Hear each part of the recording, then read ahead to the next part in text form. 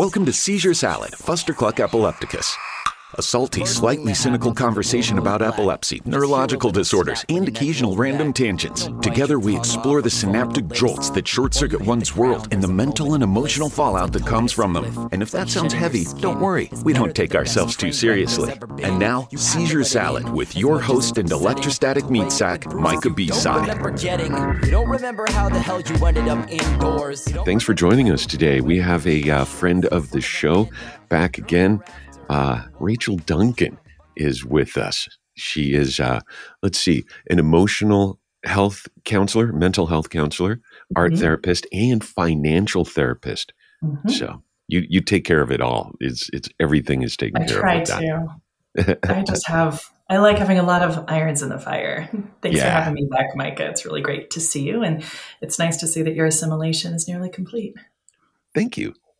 I'm still waiting for like the Bluetooth and the laser pointer that I want a laser pointer with next upgrade, you know? Just shoots right out of my pupil. Well, let's start planning Halloween 2023 right now. Right now. Well, and you brought this up. It's actually a beautiful time. This is recorded on the 30th. I really want to hopefully get this out by the new year. We'll see how the energy levels go.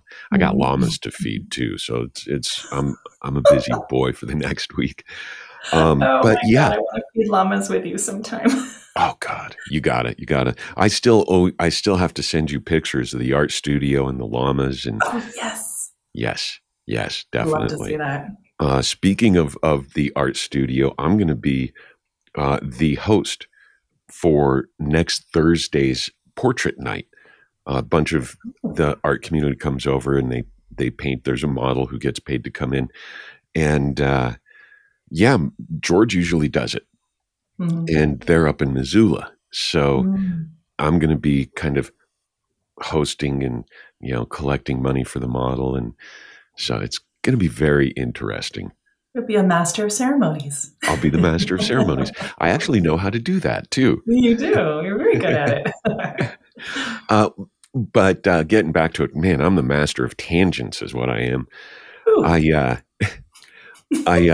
Being that it's pretty much the end of the year, I was thinking a couple of things we could talk about. At first, I was thinking like we could talk about resolutions and goals and things like that and how to approach it for the new year. Because I think some people, and we talked about this just last week with my fellow epileptics on random Fustercluckery, and we've dedicated some time to it. And there's some ideas I have, but we could talk about that. There's also something I'd like to touch on. We can touch on the next subject either now or maybe early in the new year.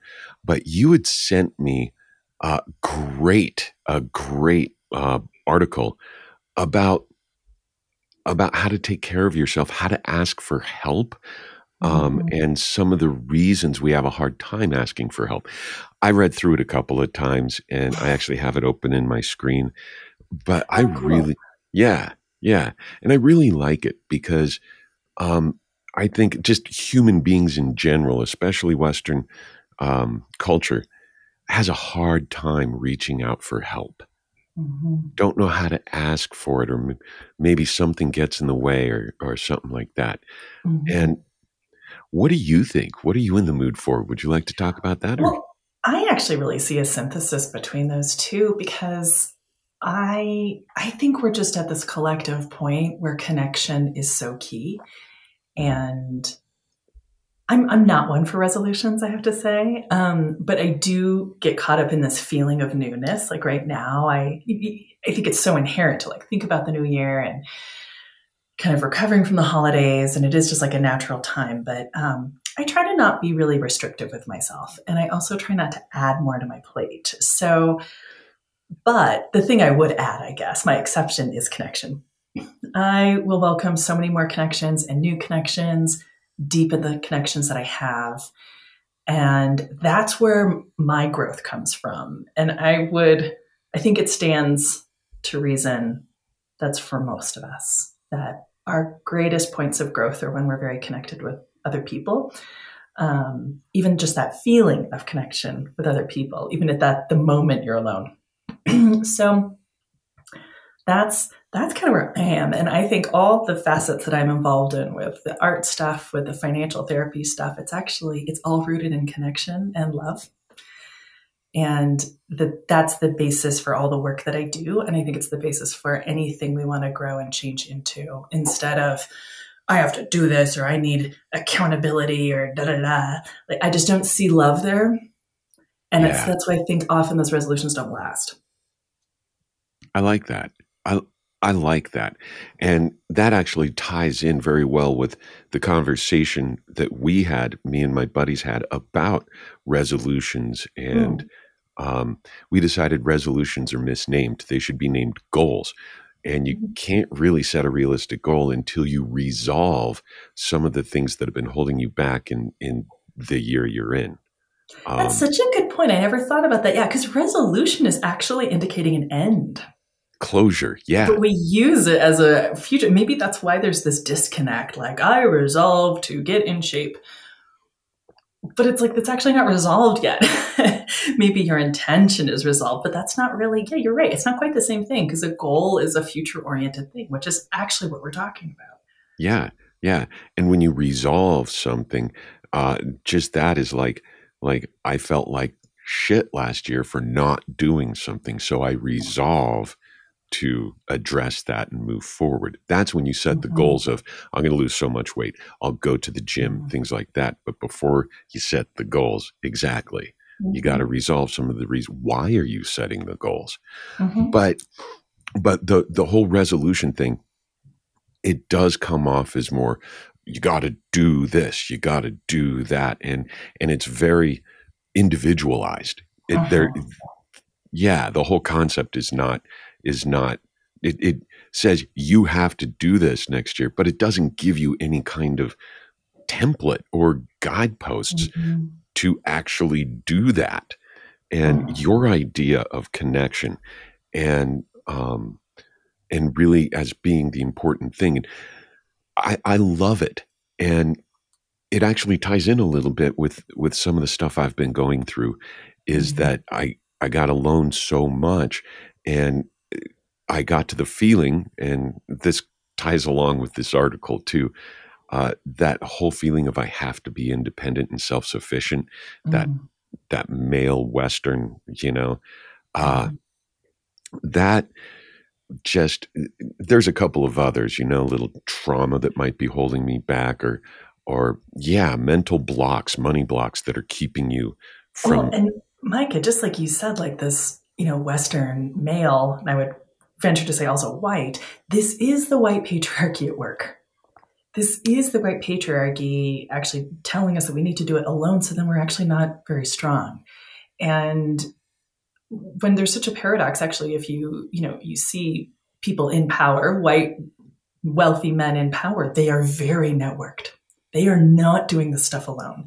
Yes. And this sort of bill of goods we're sold, that like of the lone cowboy, I think it really, it is what enforces kind of these institutionalized stagnation. I don't know. It's like a big word. But like, I think that's one of the reasons we think we can't, or we don't feel like we can get ahead, or we have these blocks, because we think we have to do it on our own. But actually, anyone in power never got there on their own. They might think they did, but we know that they didn't. Yes. And that's something I've learned, especially this year, is that I'm not gonna move forward in my voice work without my coaches and the audio engineers that are helping me with demos, right? I'm not going to move forward alone in bringing this podcast, Seizure Salad, up to kind of the next level to be able to raise funds. I don't know if I want to make it a nonprofit or a for-profit, but I do want to raise funds and stuff. But it's a lot of work too, so I need to be able to pay myself for it. Yeah. Yes. And you need help. I can't do it alone. There's little niches and corners of all of these goals that I'm setting that I can't do. And I don't have the time or the energy to learn all the other things, the peripheral stuff. That's where I need people. Mentally and emotionally, I've been putting myself through a wreck. And this is something I think a lot of epileptics go through, especially those who's developed later. You had this social life and then you lose it and you're just, it's stuck. And you realize that, bringing yourself out, you can only do so much meditation. You can only do so much exercise and all the self-help stuff. But really, what helped me pull out of my depression and get me more positive and thinking forward again was my friends and my loved ones. Yeah. Those people in your life that just randomly check in on, hey, I was thinking of you. Hey, are you okay? Haven't heard from you in a bit. Those were the things that kept my hope going. So it's not just the physical goods for goods type or the leg up type thing, but it's also with the friends. Just a connection. I got you. Yeah, I got you. You popped into my mind, Mm-hmm. Yeah.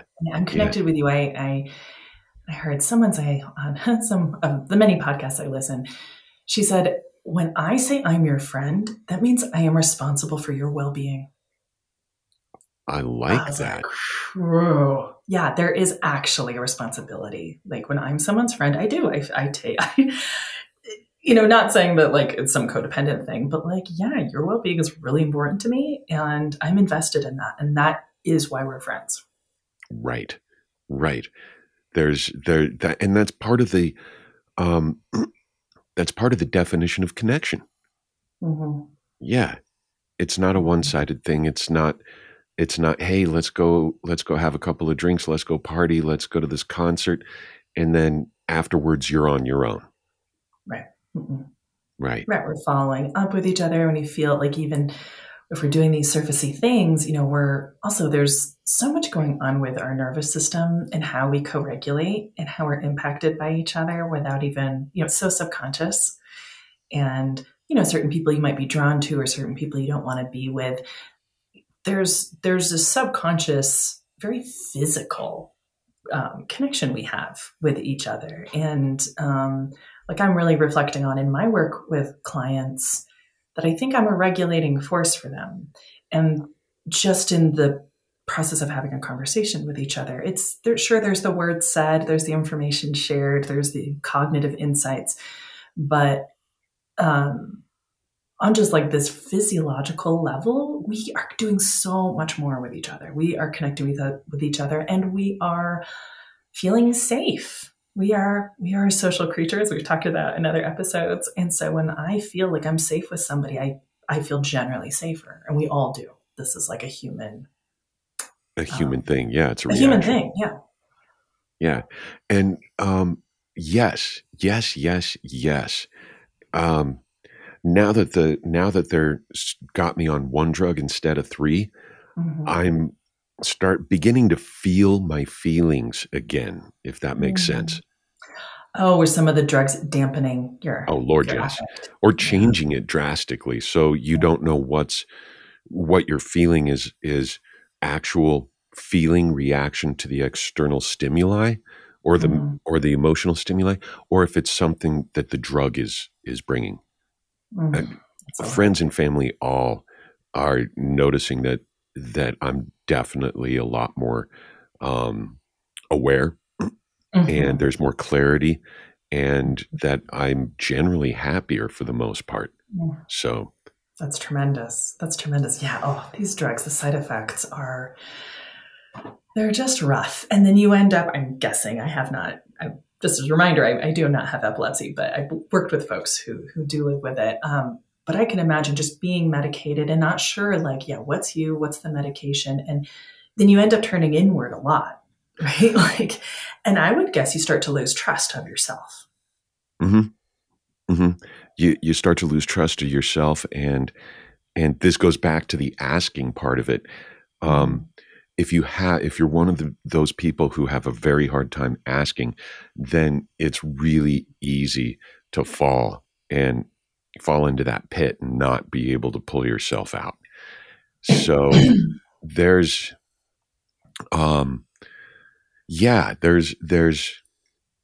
this realization that I've been going through that I can't just be in the pit and hope that someone throws me down a rope. Mm-hmm. Like I gotta yell up to the surface again and let people know that there's someone down here and doesn't want to be down here. Yeah. And there's a little trick sometimes. Someone taught me this, I think, when I was a teenager, is like, actually, if you want someone to reach out to you, ask someone for advice. Ooh. It's kind of like a more palatable. The first thing that happens is the world goes black. You just hear a little snap when your neck rolls back. You don't bite your tongue off or foam at the lips. And before you hit the ground, there's a moment of bliss. It's like toking a spliff. It's like shedding your skin. It's better than the best train wreck there's ever been. You have to let it in, as much as it's upsetting to wake up with bruises you don't remember getting. You don't remember how the hell you ended up indoors. You don't remember whether you were...